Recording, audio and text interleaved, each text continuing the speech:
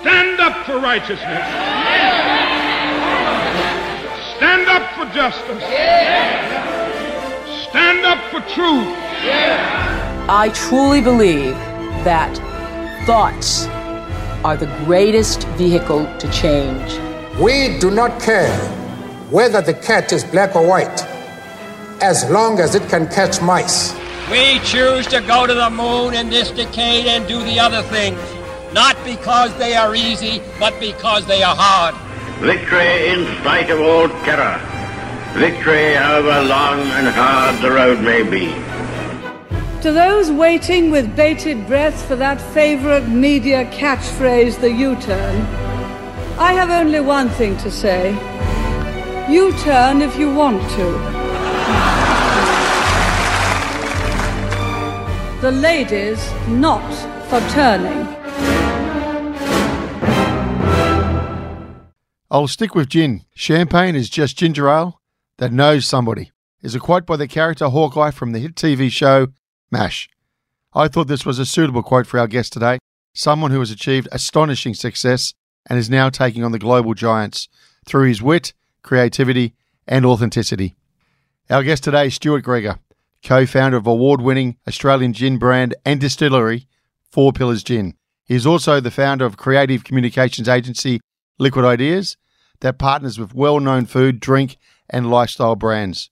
Stu has served on the boards of Oz Harvest and Starlight Foundation. He was previously the inaugural board chair for the Australian Public Relations Council and president and chair for the Australian Distillers Association. Hello and welcome to another episode of No Limitations, a show where we speak to elite world-class performing men and women and unlock the secrets and influences that have shaped their destinies and that you could apply to your own life. For our first-time listeners from all over the world, please don't forget to follow on your preferred podcast platform and share with your friends and colleagues. And for our listeners in Kenya, South Africa and Egypt, a big hello. I am your host, Greg Robinson, managing partner of Blend & Partners board and executive search firm. In a captivating conversation, Stu takes us through the ups and downs of entrepreneurship, the art and science of creative and impactful marketing, innovation in customer experience, and the behind the scenes in building what is now Australia's largest craft distillery. From his early days as a journalist to his foray into the wine industry and the founding of Liquid Ideas and 4 Pillars, Stu offers us some valuable insight into how one can distinguish themselves in a highly competitive landscape in a world that has never been more connected. So sit back, maybe have a gin and tonic, and enjoy 4 Pillars of Humanity. Stu, welcome to the show. Greg, thanks for having me. Well, I'm going to ask for the obvious question. What's the preferred drink? Well, I'm still a gin and tonic drinker. You know, I've made a bit of gin over the years, but I came out of the wine game. I just went to the footy yesterday, so I'm partial to quite a few schooners. Yeah. Pre, during, and post. So, I mean, honest to God, I'll drink whatever people put in front of me. I can be a very non-discerning drinker if I need to be. But no, I'm going to have to stick with gin, I suppose. The 4 Pillars gin is enough. And it's got me where I am. Yeah. Any preferred flavours or styles from the 4 Pillars? Because I had the opportunity to go to a grog shop just recently. What an unusual occurrence for you. Must have been. Oh, you must have been in the aisle ahead of me then. But when I was there, I couldn't believe the range. Quite fascinating and well done. Yeah, look, we've got probably, well, at any one time we'd have a dozen different types of gin on the market. Some barrel aged, some soaked in Shiraz grapes, some with different herbs, different spices, different botanicals, all that sort of stuff. But I'm a bit of a classicist. I like this drink that I've kind of invented myself called a gin and sonic, right, which is half soda, half tonic. I'm trying to lower the sugar of the tonic, but also it makes the gin sing a little bit more. You know, I actually quite like gin with soda rather than tonic because the tonic tends to overwhelm the flavour a little bit. So gin and sonic. But the problem is bars hate it because they have to open two. They have to open a soda and a tonic to make my drink, so it costs me twice as much. Is that right? Yeah. Still get your slice of lemon, I hope? No, orange. Orange? Yes. 4 Pillars is a big orange brand. We love oranges. A little more subtle. The flavour, lemon can be quite acidic, quite tart. Yeah, okay. So we're a big fan of oranges in our gin. So what actually is 4 Pillars? You're learning a lot about gin now, well, aren't you? Well, what is 4 Pillars? I am. Yeah, you are. What is 4 Pillars? Yeah. It's a gin brand. It's a distillery, isn't it? Yeah, it's a distillery down in the Healesville in the Yarra Valley. So we basically set up almost So it's 2013, about August, September, we first set up. We made our very first gin, released our very first gin in the first week of December 2013. You know, we're Australia's biggest craft distillery of any kind now, certainly Australia's biggest gin distillery. And we probably represent, we figured the other day, we probably represent more than 60% of all Australian spirits exports, these 4 pillars. So we've got and we're probably 40 or 50% of Australian gin. So pretty good market share, sell a million plus bottles a year. Mm-hmm. And I'm on their way out the door, mate. I know you are. I'm both metaphorically and literally have 1 foot out the door. And my second foot will be going out the door within the week. Are you surprised by the success? I don't think you can honestly say you're surprised by success if you set yourself up to succeed. You invest the right amount of money, you get good people around you. I don't think... Perhaps the scale of the success has surprised me a little bit. I mean, I'm not sure I thought we would. So, for instance, this year we're on the short list of just 3 distilleries to be the International Gin Distiller of the Year, an award we've already won twice. Now, no gin distiller in the world has ever won it 3 times. Okay. That's announced in London at the end of October. That's up against some well-known brands. That's absolute tradition. And there. I thought we would be that. I mean, I certainly thought we could probably be Australia's best gin because there wasn't a lot of competition when we started. Mm-hmm. But for us to be as good as any gin distillery in the world, that's not a bad rap, I suppose. Well, how do you go from being a founder and owner of a gin distillery from many years going back to, was it News Corp and runner-up Cadet Journalist of the Year? That's good research, mate. Not many people know that I was a runner-up. I know, runner-up. Well, that's a great... How do they measure that? Look, I just want to give kudos to Lisa Green, who won that. Because it wasn't... Still dark with her. Well, it wasn't clicks in the old days. No clicks. So one of my first bosses was a guy called John Hardigan, actually, who ended up being the CEO and chair of News Corp. And he was actually the editor of the Daily Telegraph when I started. I went straight out of school into journalism. And I think one of the things about journalism, certainly back then, and probably similarly today, is that you have to have a real curiosity. You got to want to ask a lot of questions. You got to want to learn a lot about stuff, and you got to learn real quick on the job. And you got to be tenacious. Yeah. And one day you're going to be sent out to Parramatta local courts to do a murder. Next day you're going to be over there doing a sports story. Next day you might be doing something on TV or entertainment. Particularly in those days, you were just thrown anything in the morning. Mm-hmm. Like literally, if you were in general, you would just be told, right, today you're going to go out and do a story on a lost dog, or you're going to do a death knock, which was always the thing that none of us ever wanted to do, which was knock on the door of someone whose family member had died and try to get an interview with them. They were horrendous. I think tenacity as well as curiosity, and they'd be the 2 things I reckon that held you in good stead as a journo, as a young journalist. I mean, just thinking about it now, they're probably the 2 things that would be the greatest attributes to anyone who wants to start up their own business. You've got to be tenacious and you've got to be curious. You've got to keep asking questions about how can we get better. Yeah, and you don't take no for an answer, do you? No, you can't. You can take no and think, well, how do I work around the no? But you do get no's. Yeah, we had coffee mugs made from the well, there's only 2 big buyers in Australia. There's the Woolworths Group and the Coles Group. So I won't say which one it was, but it wasn't Woolworths, who knocked us back and said, nah, we don't need 4 Pillars gin in any of it. And we're talking hundreds and hundreds of stores right across their network. Of course. We made coffee mugs of our first rejection letter because that really it gives you the heebie-jeebies when you realise that you've just knocked, I don't know, probably 25, 30% of the market out. Okay, so we're not going to be able to sell any of our booze in Liquorland. Yep.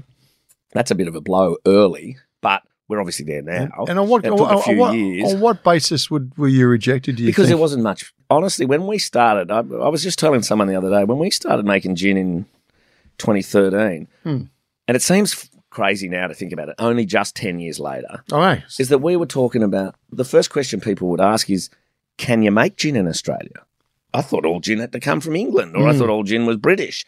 And we're like, no, you can make gin in Australia, just like you can make wine in Australia and beer in Australia. Like, there's no law outlawed. It's not outlawed making gin, but it just hadn't come from anywhere else, really, and it hadn't really evolved out of that. And we saw a little bit of gin being made in parts of Europe and a little bit, actually, funnily enough, made in, like, California, and then we'd seen 1 or 2 great little gin distilleries pop up in Australia. So we thought, why don't we give that a crack? And it's a great drink. Gin's a great drink. It's an interesting drink to make, and it's a really great drink to drink. Mm-hmm. So, yeah, we gave it a shot, and here we are. All right, I'm going to come to the gin story in a second and the history of gin. But you started out as a journo. You, 4 years? Mm-hmm. Okay, what made you go into journalism? You're a good writer at school and pretty creative, were you? Yeah, all I wanted to do, honestly, I wanted to be a sports reporter. I was good enough to be in the first 15 and play the cricket first and that, but I was never going to be a Wallaby and I was never going to be an Australian cricket team.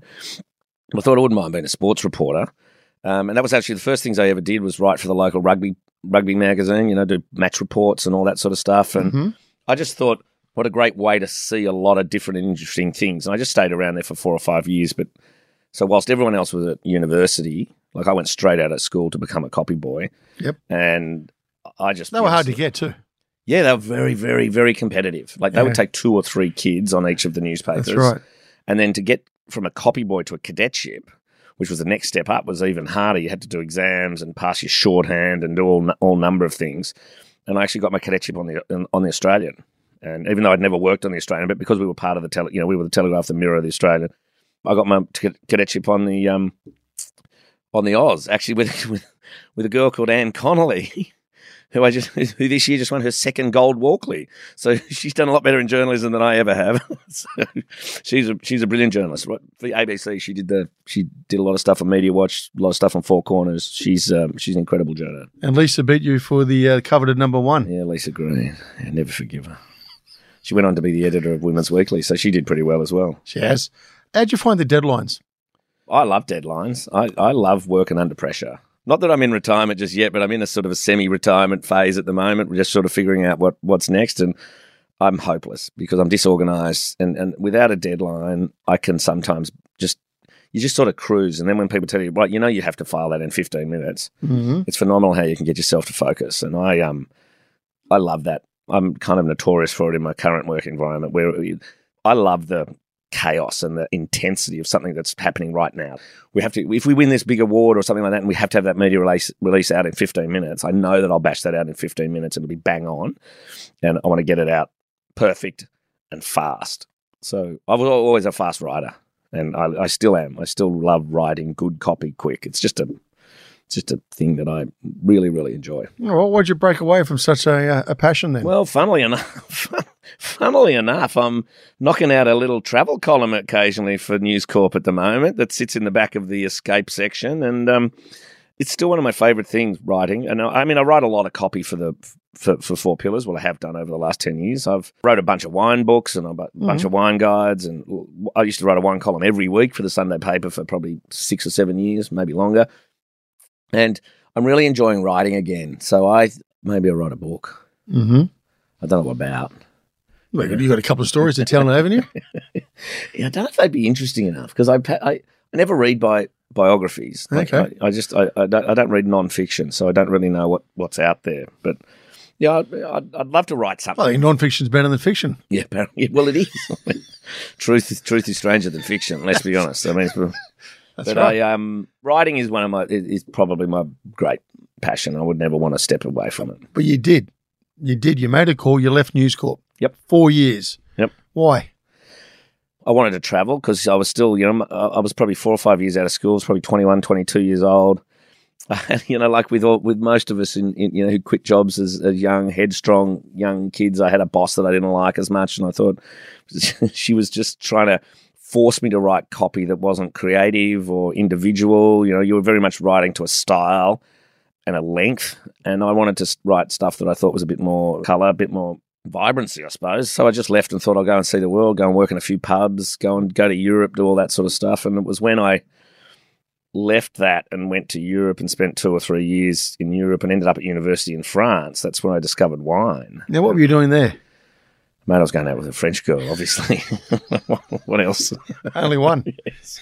Well, at a time. But I met a French girl in London, and then I went to university to learn more French because I thought I might want to become a cook, like a chef. But then I realised, and I worked in a really quite famous cooking school up the top of Burgundy, near a little town called Chablis, which is where the wine comes from. Yeah. And I worked up in a place called La Varenne. And I needed to get my French up, so I went to university in a little town called Poitiers for about 6 months, and that's where my girlfriend lived. Yep. And then naturally, we broke up as soon as I arrived in Poitiers. She's like, I don't need this stupid Aussie. What are you doing here? Fucking hell. So she ditched me, obviously, and moved to Italy, as far away from me as she could. And then I went back to Lover, and I did the cooking stuff. But cooking's too hard, mate. It took me, honest to God, 2 weeks to realise I'm no good in a kitchen. Like, it's the pots and the pans and it's just the relentlessness of cooking's hard job. Like, being in a kitchen all the time. So, and unsociable hours and everything else, right? Yeah. The discipline's pretty exceptional. And I just, when we would have these students come across, these like mainly American students, they would come across, do their cooking school for a week, and there was a guy who would turn up one of the days and he said, right, I'm going to take you down to the wineries. And I would go down with him because I'd essentially be the translator, French to English translator, and he'd tell all the stories about Chablis mainly. Yep. And then he'd sling me a few bottles of wine at the end of the tour because the Americans would go and spend thousands of dollars on this overpriced, white Burgundy. And I thought, how good's his job? Right, that's the best job ever. Like, he doesn't have to do the cooking. He talks about the wine and the vineyards and the vats and all this sort of stuff. And I thought, and he says the same story to every crowd that turns up. And he makes a couple of grand a time. And I'm thinking, great job. So I actually, literally, when I was leaving there and flying, I was on a bus back to England. I remember sitting next to a Kiwi, an old bloke in Kiwi. He said his son is learning about wine and winemaking and wine business at this college in South Australia that I'd never heard of. It was called Roseworthy College. And I went, you can actually go and learn about wine business, like wine marketing it was called back in the day. And he goes, yeah, my son's doing it. I'm like, that's perfect. That sounds just exactly what I wanted to do. So I remember I moved back to Australia and applied for it, got in, and packed my gear up and moved to the Barossa Valley. So the Roseworthy College was based in the Barossa Valley. It's where all the great Australian winemakers learnt their trade from the 1930s right through to the end of the 90s when it moved into Adelaide and became part of Adelaide Uni. Okay, and was that the aim to be a marketer, or a writer, or a columnist, or what was it? I thought I could do. You're young, think you could do anything and everything.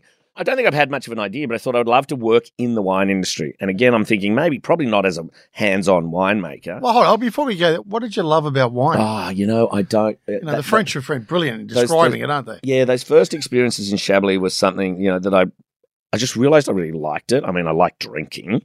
And then when I moved to Roseworthy, I just loved the culture of the grape growers and the winemakers and the people and the seasons and the difference between that block of Shiraz over there and that block of Shiraz there, and the one that comes from the sort of higher ground or the slaty ground and the one that comes from the clay soils. And it was just really bloody interesting. And it always evolves. The beauty of wine is it's ever changing. Even the same wine that's bottled on that day, on that year, is different each time you open it over the next 10 years.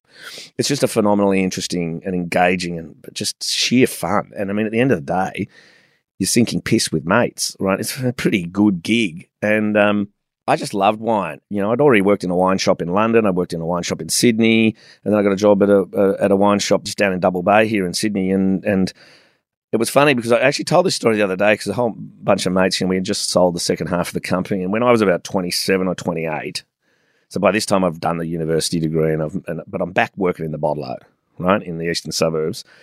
And all my mates who are 27 or 28 are rich, and they all look like you. They're in fancy suits, and they've been on the stock exchange. The futures exchange was big. Damn, Futures was huge. And they were bond traders, or they had just finished their law degrees, and they were going to become partners at Allen's or whatever. And I was selling them bottles of Chardonnay for $12 and driving the van. So I was delivering booze to their parents mainly. Oh, hi, Stuart. Oh, aren't you doing well? You're the van driver, private school education. Oh, yeah, going great. And I did feel like I had probably underachieved a little bit. But I think I think that's also a salutary lesson to kids, if you want to starting business. I think you don't have to be a monster success at 25, right? There's all these prodigiously talented young kids who become but really were you happy, Stuart? You know what? I don't know if I was because my wife will tell you, because she was my girlfriend at the time, that I wasn't always very happy because I was just like, am I going to be a fucking liquor store van driver for the rest of my life? Like, I feel like I've probably got a little more to offer here. But I just got offered a job in Melbourne. Like, I literally answered the phone in the shop, and there was a recruiter on the phone, and he said, I'm trying to find this Stuart Gregor. I said, mate, that's me. Seriously.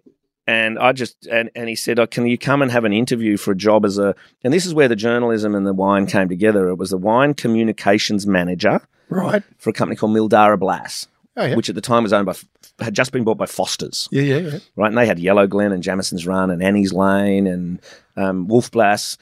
And this was the big play by Foster's, wasn't it? And the idea was, so it's now basically Treasury Wine Estates, right? Yep.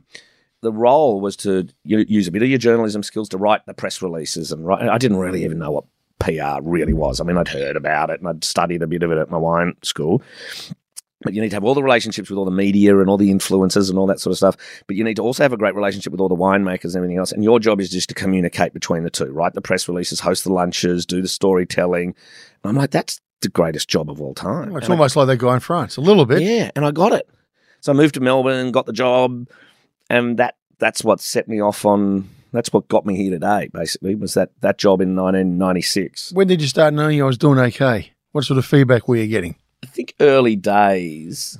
It was because it was a new sort of thing for a wine business to have, which was like a PR manager, right? A guy or girl who would get. So we weren't getting the casks, or what were we getting? No, we weren't. Mate, one thing our boss had was he would only put wine in glass. Right? He was not a cask guy. Not a cask. A guy called Ray King, great MD actually, and so we were doing. We would help. You're a classy MD. We were class, mate.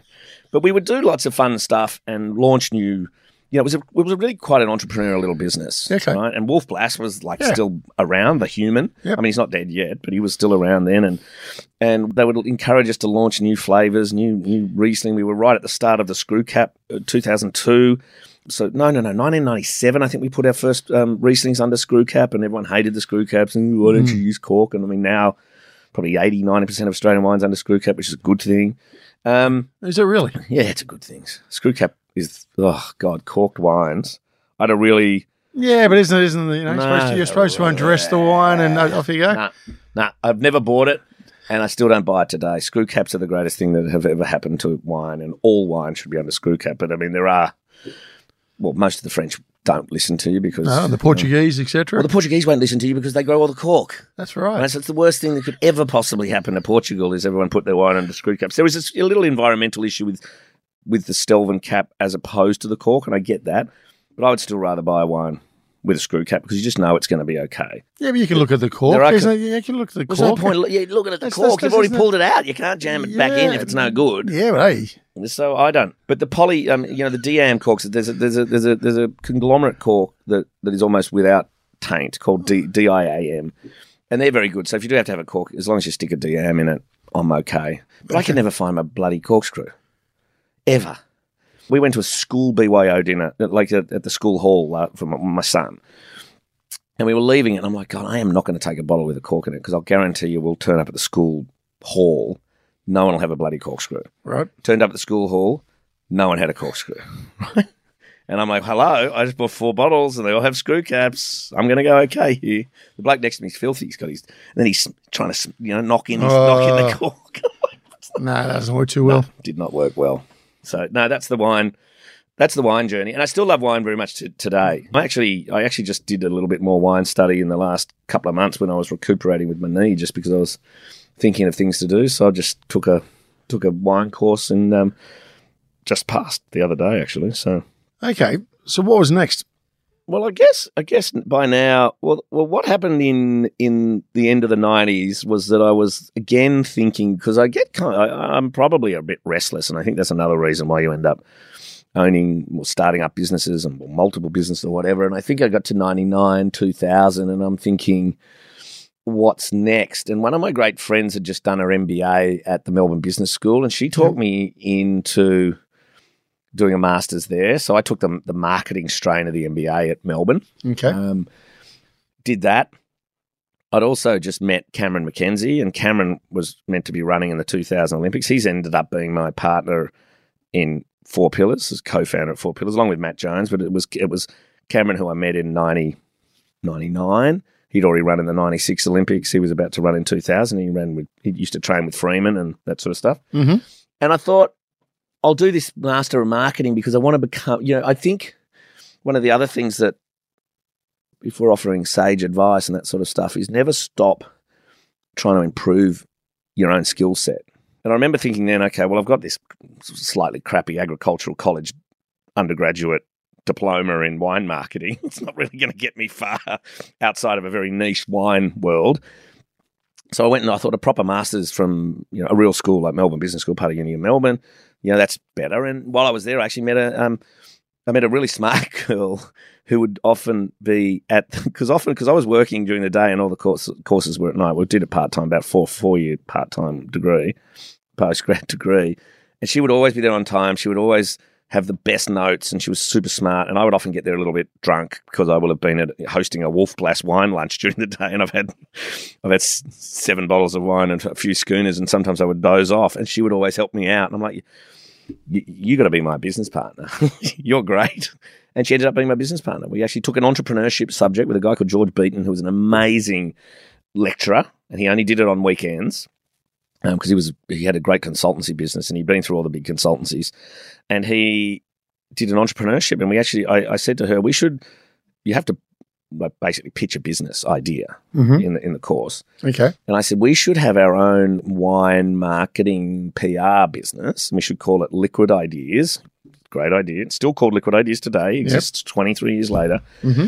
And you and me should be partners in it. She's like, but I don't know anything about wine. And I said, well, I've got that covered. Yep. You know a lot about business and you're smart. And so we did. We both quit our jobs and started up Liquid Ideas February 2000. And then her and I split up about 5 years later. We weren't lover partners. We were business partners. That sounded a bit weird. And I took the Liquid Ideas name and the Sydney clients and set up in Sydney, and she kept all the Melbourne clients and stayed in Melbourne because I wanted to move back to Sydney by that stage, had a first baby, all that sort of stuff. So how do you go ahead? So for all those entrepreneurs out there listening to this, you go, yep, I'm really keen to hear how I can grow my business or get it started in the right way. Where do you get clients from? Where do you get customers from? Who's going to back you? Haven't used you before. What'd you do? Well, you steal clients, obviously. I mean, that's the first thing you've got to do is you've got to have. I remember we sat down the first day. So we started this business in her classic story. We started this business in her kitchen in Footscray. Yep.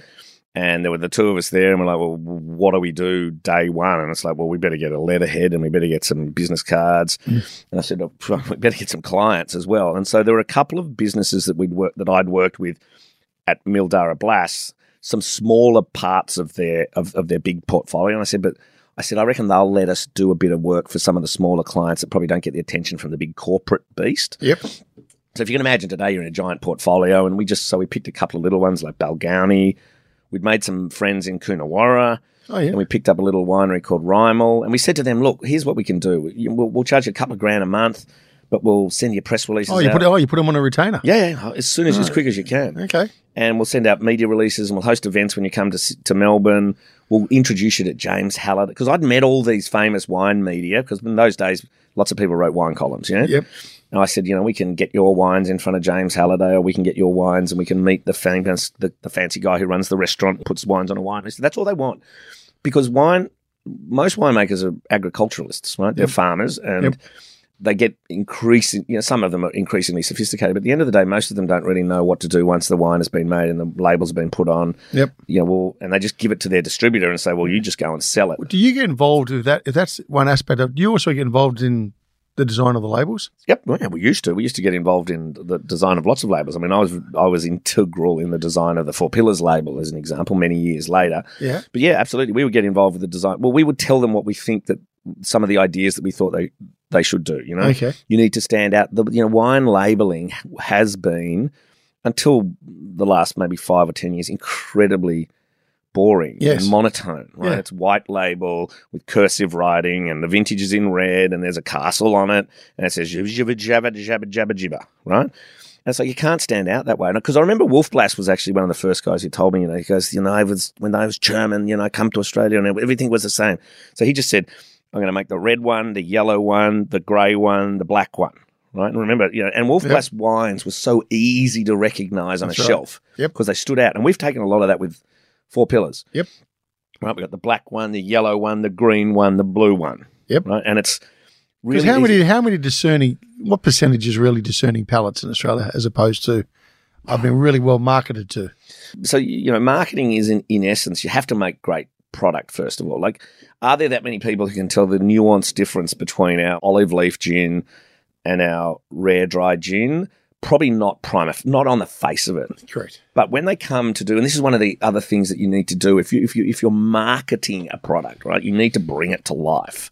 Right? You can't just sit it on a shelf and expect someone to love it. But so we were adamant. This is right back from these days when I was back in this wine industry. Is you need to bring these products to life. You need to show people how you make them, why they're different from anyone else, why you're going to like this brand more than the brand that you already exist. Because if we go to the gin context for a minute, it's like no one walked into a bar anywhere in the world in 2013 and looked at the shelf behind the bar and said, if only there was an Aussie gin there. Yeah. But no one was thinking that way. No. And we had to give that bartender and the customer a reason to say, I want that Aussie gin there. And what you have to do is bring it to life. We would do hundreds and hundreds of events, small tastings, consumer tastings, trade tastings, and where we tell the story about these gins. And if you taste our rare dry gin and our olive leaf gin next to each other, you can see the difference. And that's a spark moment for most people. They go, oh my God, I thought all gin tasted the same. Now I realise I kind of like that citrusy one rather than that olivey one. Because, half the world loves olives in their martini and half the world loves lemon twists in their martini. So why not make a gin for both of them? Yep, agreed. One of the things that we decided very early was that there's not just one. Like, if you remember, even 15 years ago, each brand had one gin. So you either took it or left it. Hendrick's, one gin. Bombay Sapphire, one gin. Gordon's, one gin. Tanqueray, one gin. Yep. Now, Tanqueray, 5 gins. Gordon's, 10 gins. Hendrick's, 6 gins. Because they've realised you put in every egg in the one gin basket. And if someone goes, I don't like that Hendrick's. And I'm going to go to the opposition. I'm going to go to Four Pillars. Yeah. And at Four Pillars, we're saying, you want a bloody Shiraz gin, or you want a Yuzu gin, or you want the rare dry classic gin. You give people options, or you can have the ready to drink cans. So I think one of the things that we learned early, and I learned this right back in the wine trade, is that give people, like even so while I was at uni back in the day, I was working at the cellar door of a little company called Rockford, right, which is a great little winery in the Barossa Valley, right, on Crondorf Road. Yep. And he's one of the cult winemakers of the Barossa. Was then and still is today, Robert O'Callaghan. You still got to sell it, but don't you? Yeah, mate. And you've got to have great loyal customers. You may be great at making it, but you still got to sell it, right? Making it is easy. Selling it is hard, right? Because making anything good is not, it's complicated and an art form, but selling it and then selling it again next year and then the year after, that's the hard bit.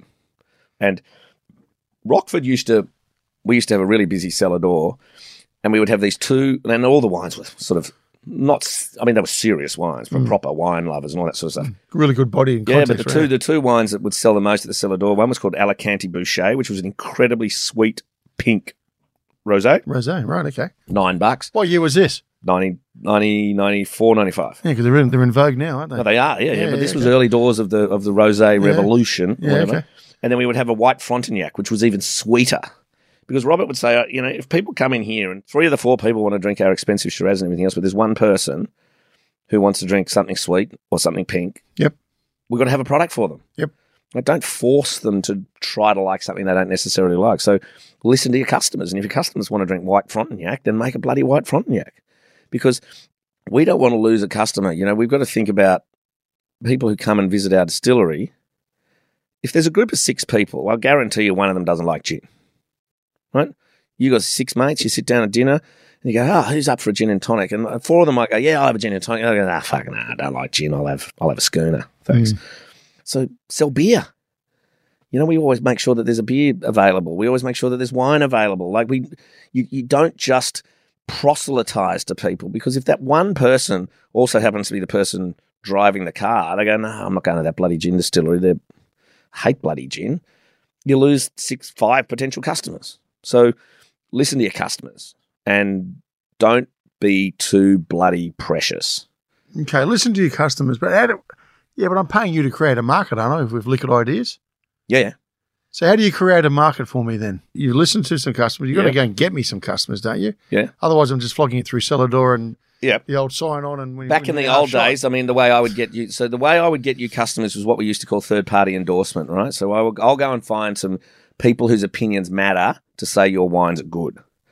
So first of all, we're going to have to go. We're going to have to go over there and make sure your wines are as good as you think they are. That's one of the advantages I had. The old testimonial play. Yeah, bloody oath. Testimonials are everything, right? We've been using testimonials at Four Pillars every day since the day we started, right? Which is bartender from Fancy Bar says our gin's unreal. Oh, that's not bad. That's good. And you have to make stuff that's unreal. That's the thing. Right, the base level at the moment in any category, certainly in our drinks category or wine or beer, is world class. Is the entry level. People don't want anything that's they don't want to drink something just because it comes from around the corner and their little farming mate made it. They'll buy it once because it's a nice thing to do. It was at those farmers markets and everything else, but they'll never buy it again unless it is so good they feel almost compelled to change a lifetime habit of buying brand X, Bombay Sapphire. But do you know the hard work it takes to change a person's decision-making process from going, I have been a lifelong drinker of Hendrick's, but now I'm going to drink Four Pillars. And not only am I going to drink Four Pillars, I'm going to tell everyone else to drink Four Pillars. Yeah, that's an enormous push. That is a bloody big job, right? And we've been doing that relentlessly for 10 years to tell people, get off your Hendrick's and get onto your Four Pillars. And that's where the whole of the marketing mix comes into play. Everything we have to do, every single time a customer touch point, whether it's a website or an event or a tasting or a shelf promotion, it's got to be better than the one that they have already been buying. Otherwise, because if we're not better than them, what right do we have to steal their market from them, right? So we just had to be better. We had to win more awards. We had to be better value. We had to have nicer people as sales reps. We had to have better people at our cellar door. We've got to be better than everyone all the time, every year. Otherwise, you're not going to win any form of market share against brands that are 50 times your size, that have 100 times your budget, right? Hendrick's is owned by William Grants, who happen to also own, Glenfiddich and small brands like this. And we're up against Tanqueray and Gordon's that are owned by Diageo, who just own Johnny Walker and Smirnoff. And we're up against gins like Beefeater, who are owned by Pernod Ricard, who happen to own Chivas Regal. We're up against multi-billion-dollar businesses around the world. All right. Well, while we're talking about it then, so you're doing pretty well in your business, your PR business. Yeah. Okay. Where did Four Pillars come from then? Well, the bloke I told you about, the runner. Yeah. Right? So you've met him. Cameron. I met him 10 years before. Mr. McKenzie. Mr. McKenzie. We've become good mates. I've moved back to Sydney. He's running a couple of wineries in the Yarra Valley. You've split your business effectively? Yeah. So Angie, who's my first business partner, she's down running a thing called Dig Marketing. Liquid Ideas is up in Sydney. And Cameron and I, each year, are tooling around making a bit of wine, right, just for fun. When we made these couple of little wine brands with another mate, each time there's us two and another mate, and we make some wine. But it's not serious endeavour. Okay. And we're probably in about 2010 or 2011.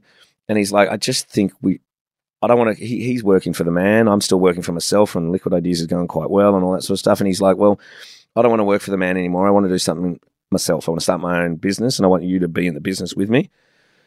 And I'm like, sure. What are we going to do? Drinks is our thing. He was running wineries. I was doing all this consulting. By this time, Liquid Ideas had clients like Diageo and clients like Pernod Ricard and clients like, we were doing a lot of work for CUB at the time. We were doing the Vic Bitter campaigns, the Booney Dole, all manner of crazy things. And I said, well, they're good clientele. I said, we could make beer. And he's like, oh, no, there's already too many beers. And I'm like, yeah, you're right. He said, we could make tonic, because we were drinking a gin and tonic. And I went, yeah, okay, tonic, but that's just soft drink. That's boring. Although profitable. In hindsight, maybe tonic wouldn't have been a bad idea. Pretty good play. And then I said, well, what about gin? We drink gin. And it was literally as simple as that. And he goes, yeah, why don't we make gin? We've got all these great botanicals in Australia. We've got all these, the lemon myrtles, and we've got all these interesting flavours and everything else, and all these native bush foods and all this sort of stuff that was sort of becoming a little bit popular then, sort of 2010, 2012. And I said, well, off you go. Learn how to make gin. And I said, I'm not going to do it, obviously, but I'll pull the business side of it together. I'll figure out how we can fund it. I'll figure out how we can brand it.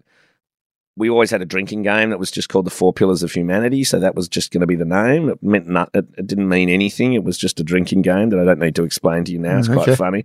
But, So we never even had a discussion about the name. I said, well, obviously it's just going to be called Four Pillars. And he's like, sure. So nothing more profound than a game.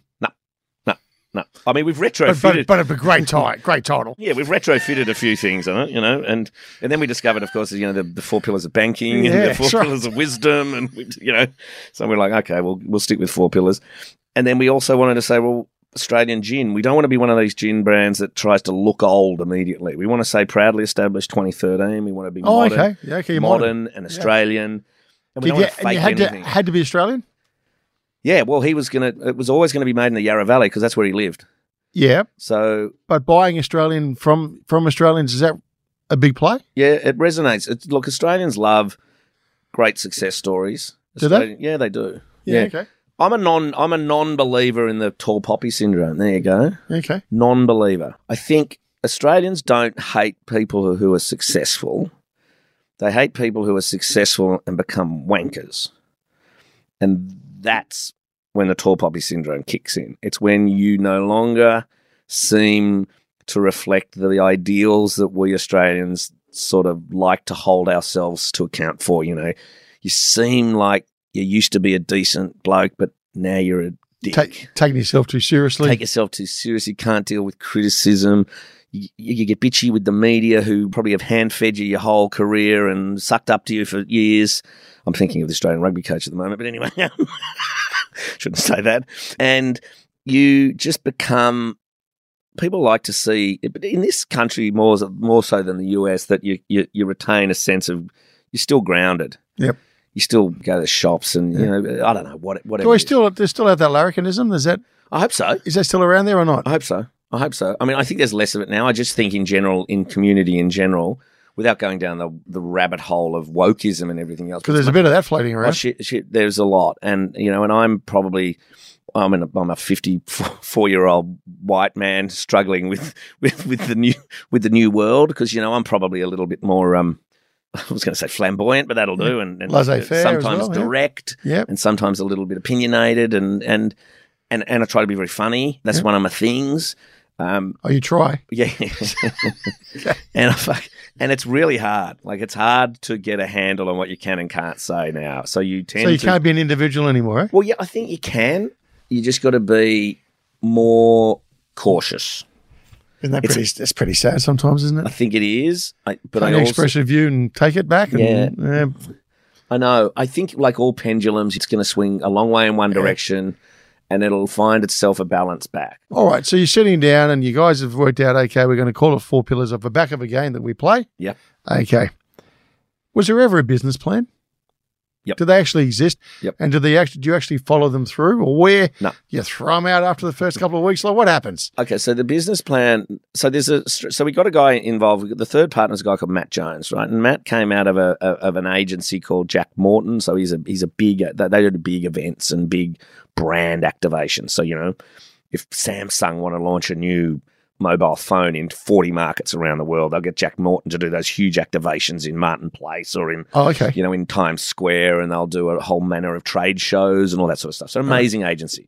Not putting the ads on the TV like it used to in the old days, but bringing events and activations to life. Right? Okay. And he was great at that, but he was also very great at sort of strategy and pulling together decks and pulling together my mainly loose ideas of how we were going to do this and Cameron's ideas about how to make the gin. All right. And pulling it together into something that at least looks feasible. Because the one thing you need to do with a business plan, it's less a business plan, more, it might be an IM, an information memorandum or something like that, but it's, if you need to go and get, and this is one thing that I would again say to people, because I often have conversations now with quite a few young people who are trying to start businesses. And the key to raise, I said, well, at this stage, I said we need to raise $500,000, right? We'll put in $250 each. And you're all a third at this stage. Yep, still right through to the end. And you believe in that? Yep. And what we said was we're going to give 40% of the equity away to mates, 20 people who will buy 2% each. Oh, okay. And sell it to them for X. Yeah. X was way lower than it should have been, but you got to start with something. You've got to start with something. Right. We wanted to start with cash in the bank, so we didn't want to start.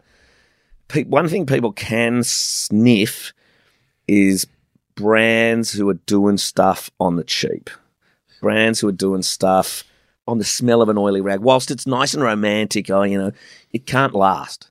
You're better off to be better funded than underfunded, right? And so we said, right, we need $1 million. That sounds good in theory. You got to try to get the funding, right? Yeah, well, you do. But you see, the other thing is you've got to be realistic with your funding. I mean, I see so many IMs and young people starting businesses today, and they go, right, we've got a pre-money val of $5 million on this business. I'm like, mate, you haven't fucking done a thing. Yeah. Like, why is your business worth $5 million? We didn't value our business $5 million until we were selling a couple of 100,000 bottles of gin a year, right? Okay.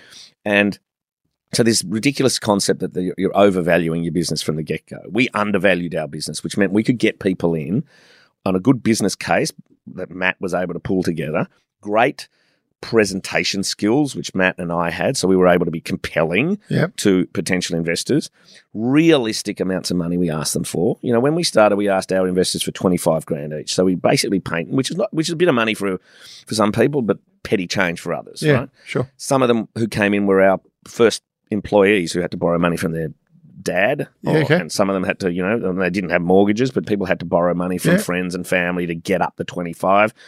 Others just wrote a check because they're rich farmers or whatever.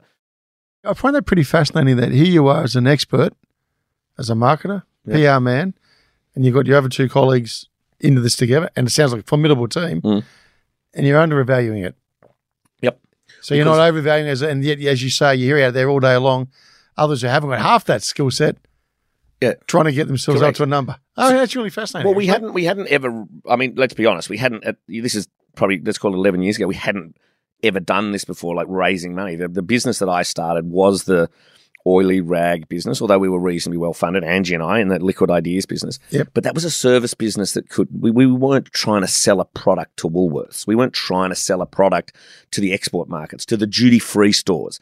Well, you ever walk through a duty-free liquor store? Yep. Right? There's a lot of money being spent promoting these brands, and right? Yep. You can't just turn up there looking like a nuff-nuff. Yep. Like the buyer might buy you, but the consumer won't take you off the shelf. So the next time there's a review, you're out. Yeah. So this was a different set of circumstances. And I think people want, we offered them a great story.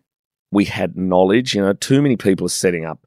But none of you had run a distillery before. None of us had run a distillery before, but one of us had run a winery. That's Cameron. Okay. I had all the background of working with distilleries. I had on my CV, he's consulted the Bundy Rum and Johnny Walker, Chivas Regal, and he launched the Beefeater 24. So I had a pretty good CV. And one of the things I worry about some of these people, not just starting spirits businesses, but any number of businesses now, just don't have that background. They don't have those connections. I was the one who was able to ring the Dan Murphy's guy after Liquorland told us to get stuff. Yep. And get us ranged. So we used that well. We went in another funding round maybe 2 years later. We soon realised that, one, we're going to run out of money, and two, that... How much did you get in your first time round? 500. How long did it last? 2 and a bit years. That's not bad. Yeah. And we started selling some booze. And what did that get you? So where's the distilleries in Victoria? Yep, Healesville. Okay. How big is that, and how much does it cost to set up, or do you outsource that, or what do you do here? Yeah, so in the first year, from 2013 to 2015, we were just renting space from a mate in a winery, right? Yes. So we made it look beautiful, but it was just in the back of a mate's shed. And we always sit, right, and in Warrandyte. Great photos. We made great photos, mate. Those photos are iconic. They're all over, right? There's this beautiful photo of Cameron in the still. Get great photography, like simple things like that. Yep. Right, I had a mate who was the best photographer in the country. Because perception is reality. Mate, it is. And I said, we got to make everything look beautiful. The first ever photo shoot was shot at my house, getting tablecloths that make look good, borrowing fancy little knickknacks and all that sort of stuff. But it was all shot at my house. We weren't going to pay for a studio. Yeah, okay. We had to make it look beautiful. Right. And then we got Anson Smart, the best photographer around, to shoot the distillery. Okay. And if you look really close, you can see that the top of the still is, I reckon, 8 centimeters from the roof. Like we were looking at it going, we're not going to fit that in. Anyway, but we always wanted to have a home base in the heart of the Yarra Valley, and we found an old timber yard, like an old shed on the edge of the main drag of Healesville, and it just happened to be 150 metres from Cameron's house. Yep. On the walk between Cameron's house and the pub. So that was a well-worn path with he and I. Okay. And I'm like, mate, how good would that shed be if we could ever buy that? And one day he saw the local real estate agent out the front, and he rings the real estate agent going, are you selling that shed? And he said, yeah. I said, well, I'm coming down here today and we're going to buy it. Right. Okay. And that's when you have to start borrowing money. That's when you need to do a second raise. Yep. We said to our punters, right, you got in nice for your 25 grand for 2%. Now, if you want to keep 2%, you need to give us another 50. And they all came in, bar one. Yeah, okay. And then we put out a bit more. So we diluted our shareholdings down to about, 18, 19%, that sort of thing each. Okay. But with an idea that we would still be building a business that would be worth millions in the future. All right. How long does it take from commencement to first bottle being produced, manufactured, created? I reckon it took us about 15 months. Okay. And in the world of marketing, are you selling ahead and getting orders before product is delivered? Yep. Can you do that? We did, because we did what's called a possible. You remember those crowd equity? We did a possible campaign. What does that mean? It's now called virtual, I think. Just where crowd equity, an equity funding campaign where basically we said to people, hi, we're 4 Pillars. If you want to buy our first batch of gin, click on here, pay $60 and you'll get one of batch number 1. And we thought... It'd be very lucky to get that, right? It'd be very lucky to get that. Exclusive. My mother still has bottle number 1, batch number 1, and she thinks it's going to be worth something. She's probably right. She's probably right. I think it'll be worth $75, mate. And that's, I think, the first sign I thought, oh shit, this might work, is that we sold that first batch out in 72 hours. Yeah, right. Because we made the possible campaign look pretty. We sold, we said if you buy 10 bottles, we'll do a private tasting for you, and we'll give you the, T-shirt or an extra whatever. And a couple of mates did that, got into that first round. But what that did, that very first round, so that was, we hadn't even made the gin at that point. That's what I'm saying. We said, right, you get in now and you'll get the gin in 4 weeks or whatever. That also gave us permission to go to Dan Murphy's and say, hey, listen, there's a bit of people want this stuff. And we were clever in that we made sure that all of the people who we thought could influence decision-making in our space got that email about the possible campaign. So they looked at it, and they also could see that lots of people were clicking on and buying this stuff. So I think that really helped us with our first try to get into the retail trade. We said, look, people want this gin. You better arrange it in your liquor store. And are you doing? And we got a good distributor as well. We got a little distributor. A mate of mine had a little distribution business. He imported tequila and he sold a few rums. So he knew everyone? Yeah, so he knew everyone. So we said to him, he's Vanguard, James France, still a great mate of mine. Yep. We said to him, mate, you need to take on this Australian gin. And he was as skeptical as anyone. And he's like, really? Do I need an Australian gin? I said, mate, it'll be the biggest product in your book within a year. And he just pissed himself. He said, mate, you're kidding. We've got, what was it called? Saint Germain elderflower liqueur, which at the time was quite popular. I said, mate, we'll be bigger than that in a year or two. No troubles at all. And he rolled his eyes as if I was an enormous wanker. But also something else I was trying to think through here is you're building the relationships with the retailers, the distributors, etc. When you're also building a gin community. Yeah. And that's half the magic, isn't it? Yeah, well, you've got to build. So we always thought you've got to build customers, direct customers are great. So we built a great website. We made sure that we sold booze on the website. Right? Okay. We made sure that we had great events. So we built a community. And the first people on that database were the people who came into that first equity raise, right? The crowdfunders were the first 500 people on our database.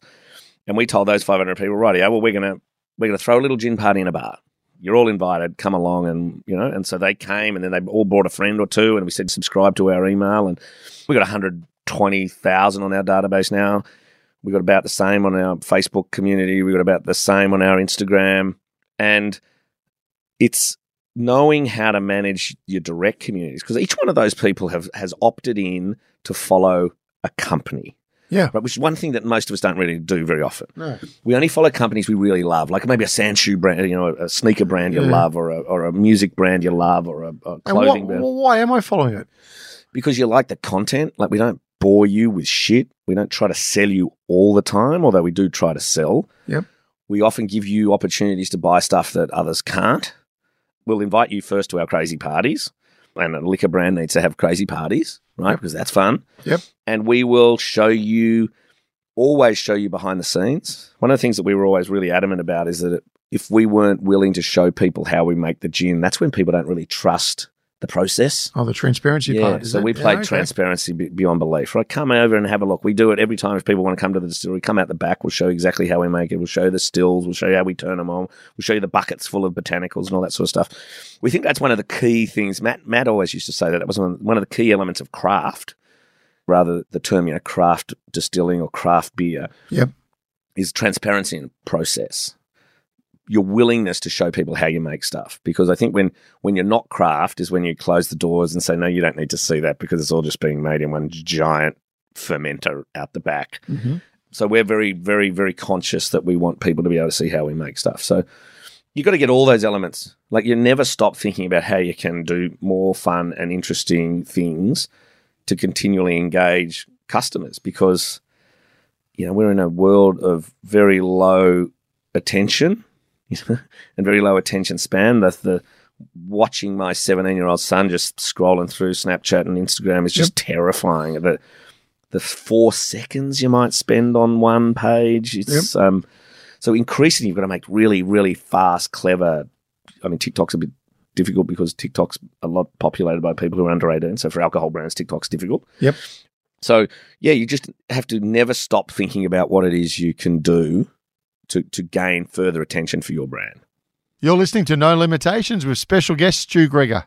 On our next episode, I sit down with Phil Kearns, CEO of AV Jennings and former captain of the Wallabies.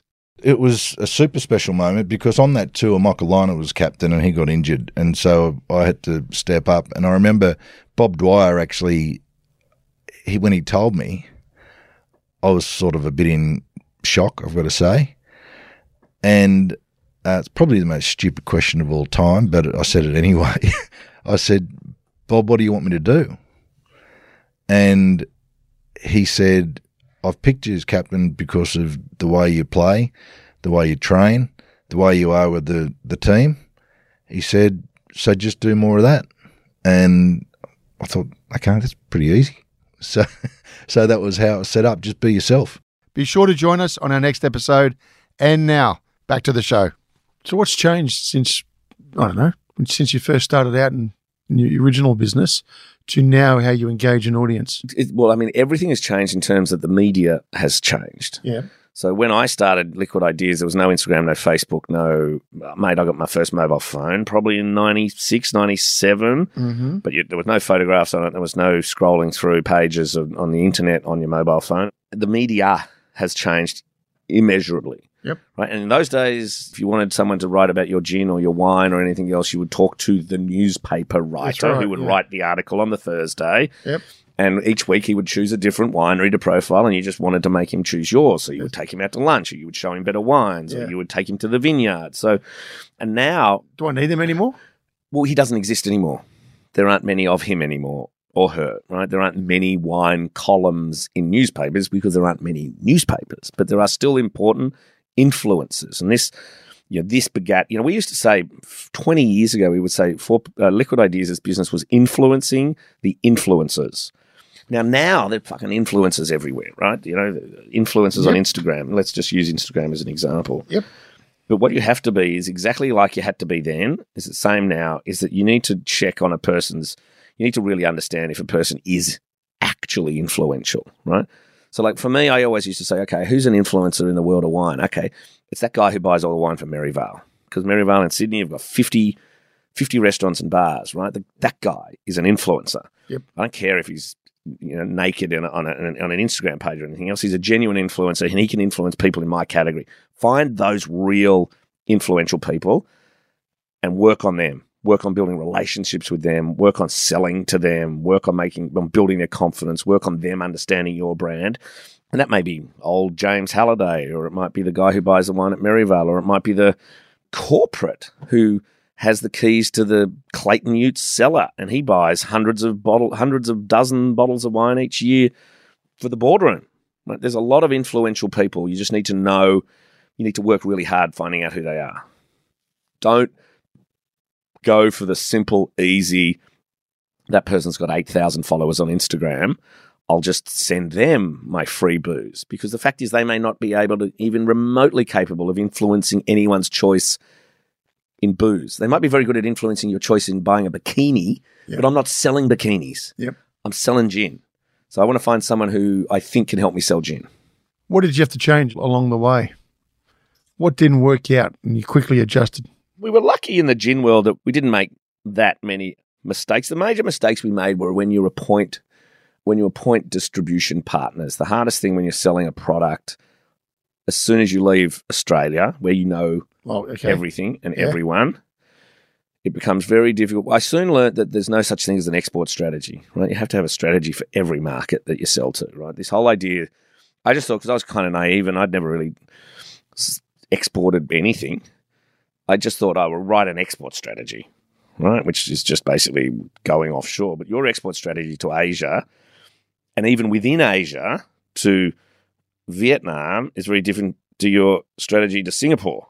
And both of them are very different to what you're doing to the US and what you're doing into Europe. And just to go into those markets, have you wound it back and then got influences for those markets as well? Yeah, absolutely. So you start with that and off you go and export. Yep. So you will find, I mean, the biggest mistake we made, we got so excited about winning a couple of awards, and people would just ring you up from random countries and they'd say, we want to be your importer in Holland. We want to be your importer in India. We want to be your importer in China.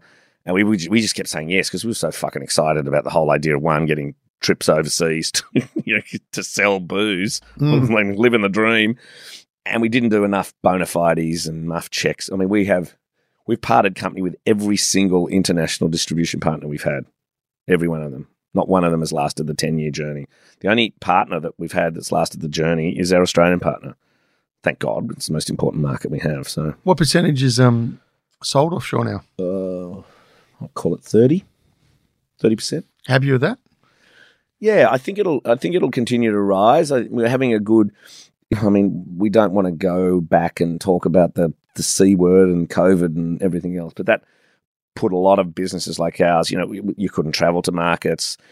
The travel market itself sunk. Yes, and duty free is a really big chunk. We sort of travel retail is almost international, because if we're selling to a group who manage duty-free stores, they manage duty-free stores in Sydney, Hong Kong, Germany. Heinemann, who runs Sydney Airport, have got travel retail stores all over the world. Yeah, and Dufry have travel retail stores all over the world. So does Lotte, who are now have big shops in the city, in the CBD, like in the one in the Sydney CBD, as well as duty-free stores. So right. That's a big play, and that disappeared. That went from being a really big growth engine for our business to zero in 2020. So we've had to get that back up over 2019 levels, which is just happening now. So where's the future growth going to come from? I think it'll come from, well, we've had a big kick because one of the beautiful things about having sold the second half of the business to Lion is that Lion have a massive presence in New Zealand, because they're originally Lion Nathan, very, very big New Zealand brewer and distributor of booze. So we've had a terrific growth in New Zealand. I think we're going to grow a lot in the travel retail space. I think cruise ships, that sort of upmarket cruise ships that more and more people are going on, we'll do well there. We'll do well in, we're having enormous success in Changi actually at the moment. Singapore Airport is back, and it's one of the most spectacular airports in the world. It also has some of the best retail in the world, and Four Pillars is performing incredibly well there. Like, we're in top 5 white spirits in Changi. We're top 2 or 3 gins at Changi at the moment. And I think we're going to continue to grow in Australia. I think it's an interesting time in Australia. Someone told me yesterday that there's now 680 distilleries in Australia. Gin distilleries? No, just distilleries in general. Okay. But I reckon about half of them are making gin. So there's got to be 340. So that was what, whiskey, is it? Yeah, the rest is whiskey, maybe rum, maybe vodka, maybe they're making some wacky eau de vie or whatever.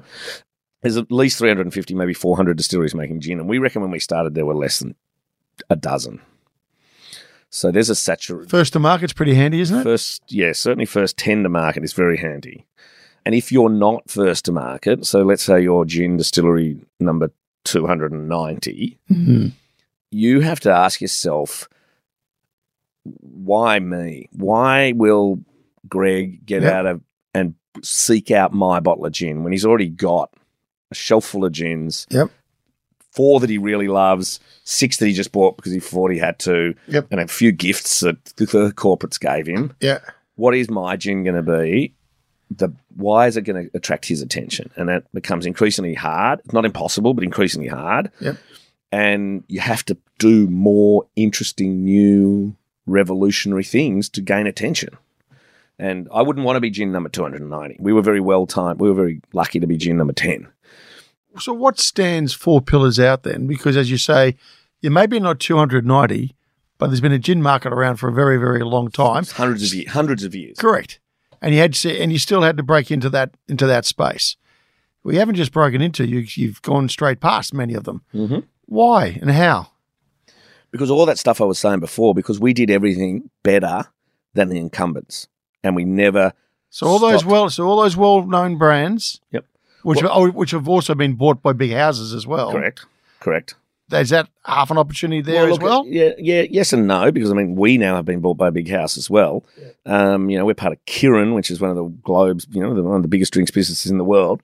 But what we did is we created a market for Australian gin. Tick, right? That's a big chance because you can go into a market and say, we're Australia's number one gin. So if you are in a bar in San Francisco that wants to have a global sort of vibe to it, and you probably need one Australian gin, you're going to buy ours. Okay. Right? We went and said, right, we need to make one of the very first things we said is we need to make something approaching the world's best gin here to be noticed. Right? So go forth, Cameron, and win all the big awards in the world of gin that you can win. Win the double gold medals in San Francisco, win the world's best distillery. There's only one Australian distillery, us, that has won the world's best gin distillery, and we've won it twice. Yep. Right? So be that good. Right? There are plenty of other great Australian gin distilleries who are doing fantastic things, right? And one day, someone will be better than us. May eclipse you. Right? Yep. But we cannot allow that to happen anytime soon, right? And it's just a matter of every day waking up going, well, what is it today that we're going to do that's going to be better than everything anyone else is going to do? What's the new variant? We were the first to market. So there's a product called Bloody Shiraz gin, which is a purple gin, mm-hmm. which was gin soaked in Shiraz grapes because we're in the Yarra Valley, right? We're in the middle of a wine region. And no one had ever made a Shiraz gin before. Yeah, okay. Who's coming up with the ideas? Cameron, to a lesser extent me, but definitely Cameron has come up with that idea. He said... So no other imports from anybody else? You haven't brought a chemist in, a scientist in? No. So this is you guys sorting it out? No, this is us using what I said before, using our knowledge of the industry, a certain amount of creativity, a self-belief, a little bit of funding. And we said, right, why wouldn't we make a gin? There was a... Okay, hold on a second, this one. What about the old story you said earlier? You got to go and find out what the customer wants. How many customers told you they need a Shiraz flavoured gin? Thanks very much. Well, I tell you, so what I said when I said that you've got to find out what the customer wants, right? You've got to listen to, I'll tell you exactly, right? A lot of people didn't like gin. Yeah? Well, we said that point before as well, right? Particularly 10 years ago. What we knew a lot of the customers will have wanted was something sweeter. Because remember I talked about the sweet pink wine and the white Frontenac and all that sort of stuff? So if we were going to make a Shiraz gin, we were going to squeeze Shiraz grapes and gin and make a really delicious purple sweet gin. Yep. Right? Now, there was a product that existed called Sloe Gin, SLOE, right, which is a gin that's like a liqueur that they make in the UK. It's fairly esoteric. Not that many people drank it. But it had a small niche market in a few places, and it was in a couple of drinks. We said we don't want to make sloe gin because we don't grow sloe berries, right? We grow Shiraz. And we were in a winery, and we were able to find some Shiraz, right? And so we said, let's give it an Aussie name, Bloody Shiraz Gin, named by my wife, right? Make it sound Aussie. We're going to sell it at the first time we were opening the cellar door. So again, surprise and delight your customers. No one knew this was coming, so we opened our doors on World Gin Day back in 2014 or 15. And we had this purple drink. And we said, hey, have a go at this. And everyone goes, fuck, that is delicious. But hold on, is cellar door down in... No, this was in Warrandyte before we even opened in Hillsville. Oh, okay. So this is at the back of our mate's shed with the winery, the dirty-looking shed. Yeah. And we showed this purple stuff. We said, what do you think of it? And every single customer who came in that day wanted to buy a bottle, right? So we sold, 200 bottles. And we're like, this thing could take off. We better find a label for it. We better get a name for it. We better figure out how to market it. And it's a clean skin, was it? It was the first year. It was a clean skin. It was in a clear bottle with a blue cap. And I think we had already come up with the name Bloody Shiraz Gin because you bleed the colour out of the grapes. Yeah, right, okay. and which is an old winemaking term, right? Yeah. The French call it saigner, to bleed, right? Okay. So I was, there's me French learning coming back. And we ended up with bloody Shiraz gin, and it's become a phenomenon. It's easily our second best-selling gin. Is it really? Yeah, it's a gin that it's our number one selling gin in the UK, as an example. And so that's a combination of the intuition plus understanding your customers. Listening to your customers and understanding your customers is not exactly the same thing as just doing what your customer tells you. You know those stories about Steve Jobs and all that? Like no one, and I said before, no one was walking into a bar saying we need an Australian gin, just as no one was saying I need an iPod when they didn't know an iPod could exist. Correct. Right? And so no one knew that a Shiraz gin could exist. There are now 40 Shiraz gins. Oh, really? Everyone makes one. And if it's not Shiraz, they'll do a different grape variety like Grenache or Sangiovese or something else like that. So, yeah, there's a lot of Shiraz gins now. The world of data, analytics. We get told all about that nonstop. Yeah. I mean, we use shopper data, right? So our salespeople use the data, the scan data that comes out of. And what are we using it? What are we using it for? We don't. I mean, is that more loyalty to make sure that I'm going to sign you up for something else? No. Make you aware of new products we got coming out. Like what do you?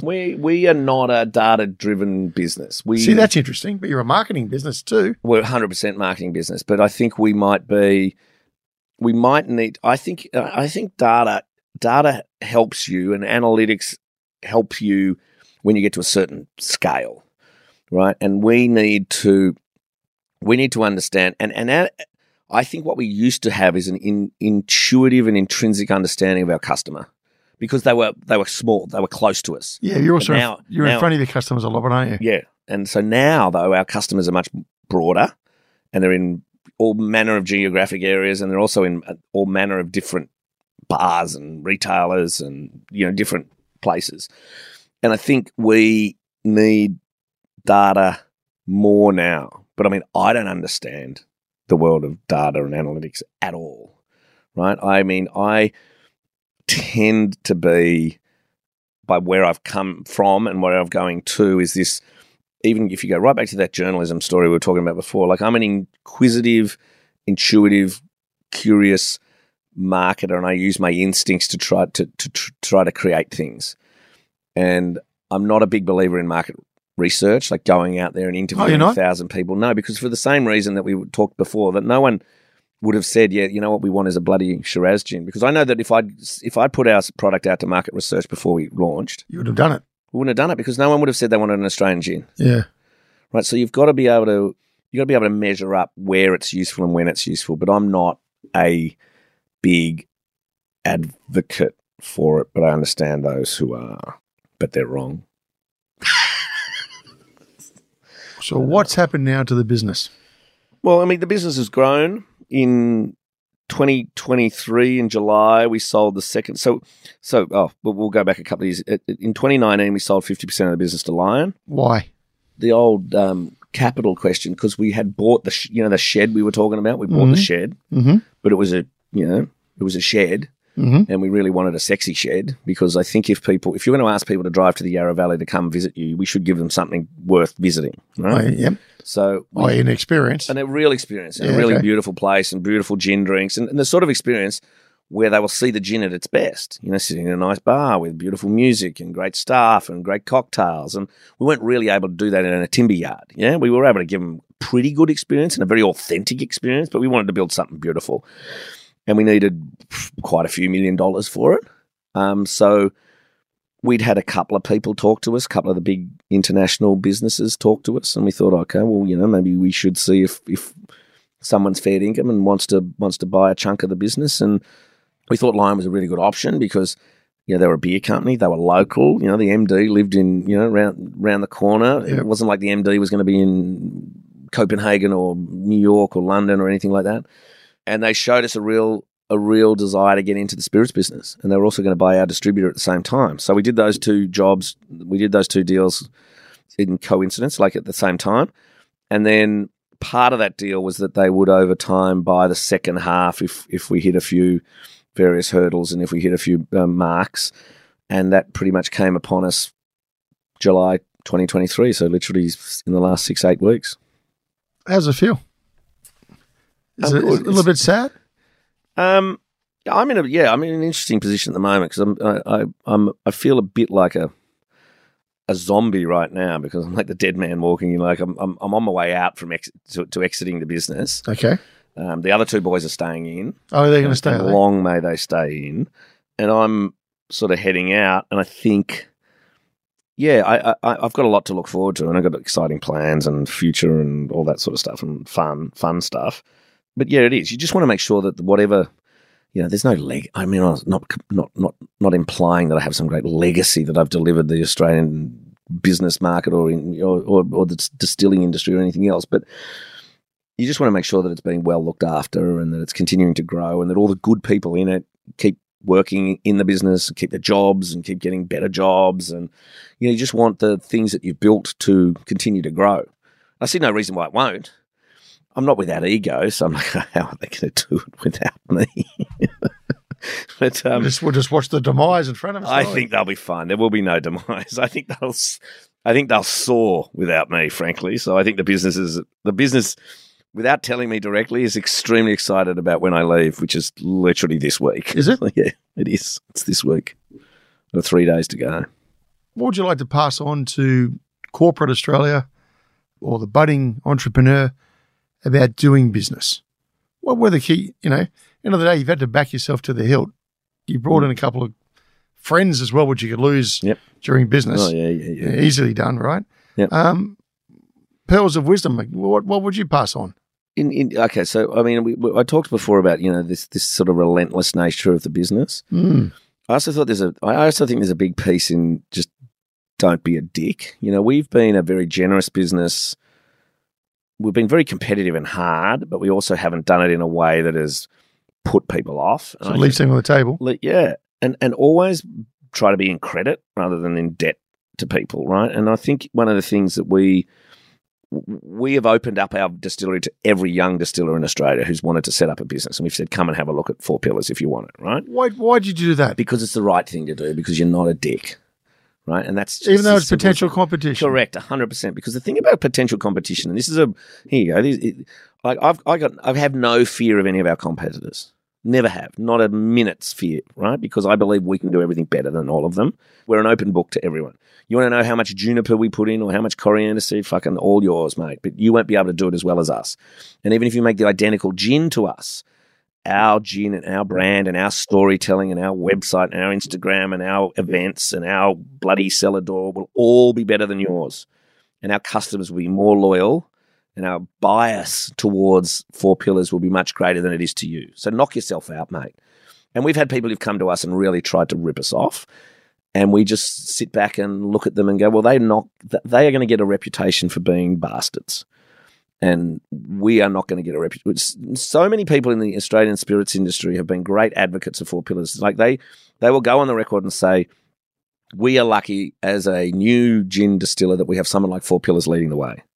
Like a good, generous, hardworking, well-marketed, excellent business. A good citizen. That are not trying to shaft people, and they're showing us the right way to do things. And we hope we are. Because, at the end of the day, the one thing I would say to business people is at the end of the day, it's still a personal, business is still personal.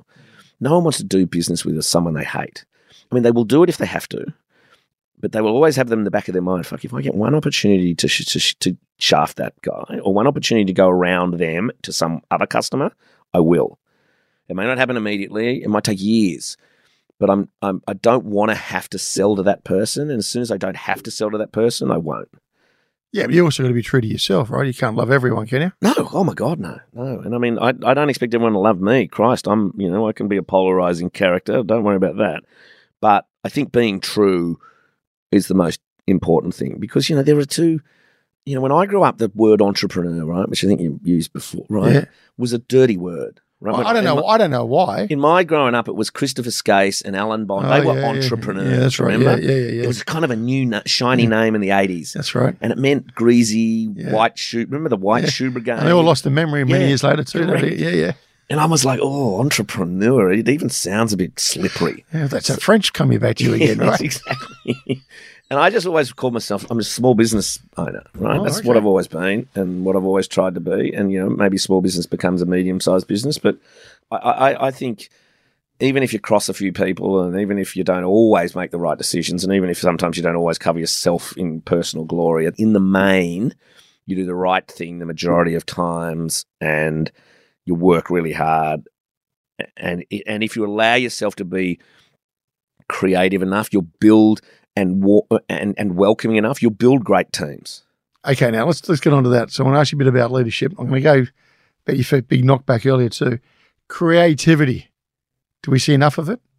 I don't think you can ever see too much of it. I mean, where do we see most of it? In the world of the arts, but it has an enormous place in the world of business as well, because I think, particularly in our business, right? So if we can't come up with funner labels or more interesting stories to tell or better, like creativity can be how you design your windows, in a retail store, or how you host an event at a bar for 20 people. I mean, how you host an event for all the bartenders, right? I mean, creativity has so many outlets, and I think we've always been a creative business, but probably not classically, because like you would expect me. I mean, I'm sort of a creative guy, but Cameron is a stiller and a production guy, but he's also got a really great creative brain. And I think and Matt is, a creative strategist. So it's in his DNA, right? Yep. But I think creative ideas come from so many places within the business. And I think, it's a bit of a trope that, don't ever, creative ideas can come from anywhere in the business and, to make sure you let the bottling line people. It's true. One of our girls on the bottling line has dead set come up with 2 or 3 of the best creative ideas across our business for like things like merch. Like, why don't we do this? And I'm like, oh, God, that's a great idea. So there are creative forces everywhere. And one of the things about being a little country community like Healesville is there's some whack job, creative nut jobs out there, right? And I want them to all work for us because they're going to be the funnest people, the most interesting people. They're never going to settle for just the boring. Like we have a strong line in sort of quite theatrical people in this business. And I love it because it just means that there's this energy when you go into that distillery that doesn't necessarily exist if you're full of boring corporates. And, we encourage individuality, and individuality is often an expression of creativity. Yeah. So we love it, mate. Bring it on. So what's leadership then? Oh, I don't know. Leadership. I mean, I think. Well, what's leadership to you? Because obviously there's a large part of that's creativity. But you also had to start from, as you said, putting your hand out, asking people to join or support us, in raising capital. Therefore, the other first book we all read, Go and Hire the Very Best You Can Get. Yep. Well, it's pretty hard going when you haven't got much funds in the till. Correct. So how did you do that? I think leadership is about. Why did they come and join you? Okay, so integrity, they've got to trust you, right? So trust is the first thing. Yeah, right? But how'd you get me to start with? But I get you to start with because you think he sounds like he's speaking the truth, right? And it's not going to be too difficult for me to figure out whether or not he's speaking the truth, right? I can use the Google machine to find out whether or not he's been broke 3 times and tells the same bullshit stories all the time. Yep. I think leaders still have to inspire. Like you still have to have someone you want to fight for, right? And I mean, the really great leaders, I'm a massive sports fan, right? And I love coaches in sport. And, and I'm just watching this Ange Postecoglou thing going on. Terrific, isn't it? At Tottenham. Well, it's not terrific if you're a non-Tottenham fan, but it is bloody terrific for an Australian with charisma. And you can tell he's inspiring. He's not just inspiring the players, which is the key if you're a coach, but he's inspiring all the fans, right? And he's really getting people to buy into his vision. And I think you have to have that vision. One of the things I think a lot of faux leaders are lacking in Australian business at the moment is genuine ideas and genuine fucking, we're going to go there and that's how we're going to get there. And we're not afraid. We're going to crack a few China mugs on the way and all that sort of stuff. We're going to still be decent citizens and we're not going to, pollute the environment and anything else like that. But we're going to go hard at it in that direction. And the thing that people love about Ange, if we just go to the Ange Postecoglou thing at the moment, he has said from the very day he went to Tottenham, this is how we're going to play football. Yep. Right? And you're with me or you're against me. Now, it may not work, but that's leadership is saying we're going to head in that direction. And I think one of the things that people want from leaders in corporate Australia is just a fucking idea of where they're going, right? Because government sometimes don't give us that sort of leadership. It's wiffle waffle. Pretty vanilla out there. You don't even know where we're going in climate. Well, let's follow the leader a lot of the times out there, isn't it, from one to another? But I mean, even the lead, and the leaders will flip flop on a million different things, and they won't make the difficult decisions. I think you've also, as a leader, like in the early days of an employee, they want to know you're capable of making a tough decision, and they want to know that you've got their back, right? And it still astonishes me. I went out to dinner with a couple of my old long-term staff the other night, and they can still recall moments that might have happened 8-10 years ago when you showed through your actions, not through words, but your actual actions, that you had their back. And people, it lives with them for a long time. And they want to know that leader will talk truth to them, will admit when they make mistakes, because leadership is not about thinking you're infallible, right? It's probably the opposite. But they also want to know that you're not going to push them under the bus. And there may be a tendency amongst leaders today to sort of, I love the word obfuscate, but they always tend to be trying to blame someone else for problems.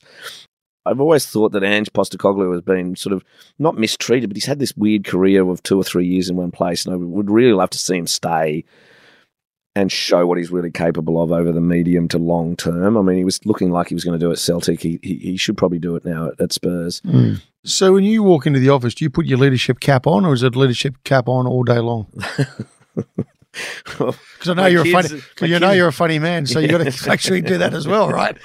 Well, my wife and kids will tell you that I act like a leader only occasionally at home, just when it suits me. But you know what I mean? It's I don't think it's a cap you can just take on and off. I think you can see kids who are the charismatic leaders on the football team in the 15s. Yeah, you can see the girls who are the charismatic leaders of that group of 10 girls who go off on a European trip. Yep.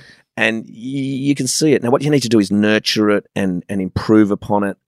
And then I think you can really create great leaders. Not everyone has it. Not everyone wants to be a leader, I think. But even those people who don't want to be leaders need strong leaders to help guide them to be their best. And I think that's what you can do if you're a great leader, is you can work with people to bring the best out of them. So what do you think of these cliches? Every interview I have, I get told, tell me through your leadership style. I'm collaborative and I'm authentic. Yeah. I go, right, okay, well, firstly, you've got to tell me you're authentic. That's pretty scary to start with. But what are your thoughts on this whole, everyone's, and you know what? It is consistently everyone saying the same message, thinking, can't you just be an individual? Can't you call a spade a spade? And as you say, sometimes you don't have to be collaborative to be a leader. That's why you're there to lead. Well, I think sometimes you can't be collaborative to be a leader, right? And I think a leader has to be flexible, right? I think sometimes you do need to collaborate, even if you're not sure of what the outcome will be. It's important to bring people in, right, and get your team together, right? So everyone, again, if you're talking sport, there are times when you need to bring the whole club together to collaborate on something to get buy-in right across the business. So flexibility. But sometimes you've just got to direct and dictate the truth, right? And sometimes being collaborative will work in certain times. Being direct will work at certain times. I think you need to listen. Some listeners hear a lot of stuff but listen to nothing because they've already got their own ideas. I do think you need to listen, because you do need to understand that your people do have either they want their contributions to be heard and listened to. It may not mean that you necessarily will agree with them and go along with what they've said, but you need to give them a rationale for why you didn't do it. Hey, listen, Cheryl. Yeah, fair enough too. Cheryl, I thought that was a great idea, but here's I'm not going to spend hours, Cheryl, telling you why this is a bad idea, but here's 2 or 3 reasons why we couldn't do it. Yep. Right? And Cheryl loves to hear that, because she thinks, well, one, he bothered to listen to my bloody idea. Yep.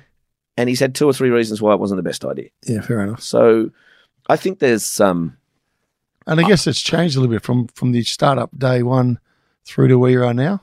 It has. I mean, what we talked about before, the world has changed phenomenally in the last 20 years in terms of technology and the way we communicate and the way we talk about things. And yeah, I mean, it's probably less. It's probably harder to be an old school leader now than it was when I started in business. Okay. Maybe I'm becoming a dinosaur leader.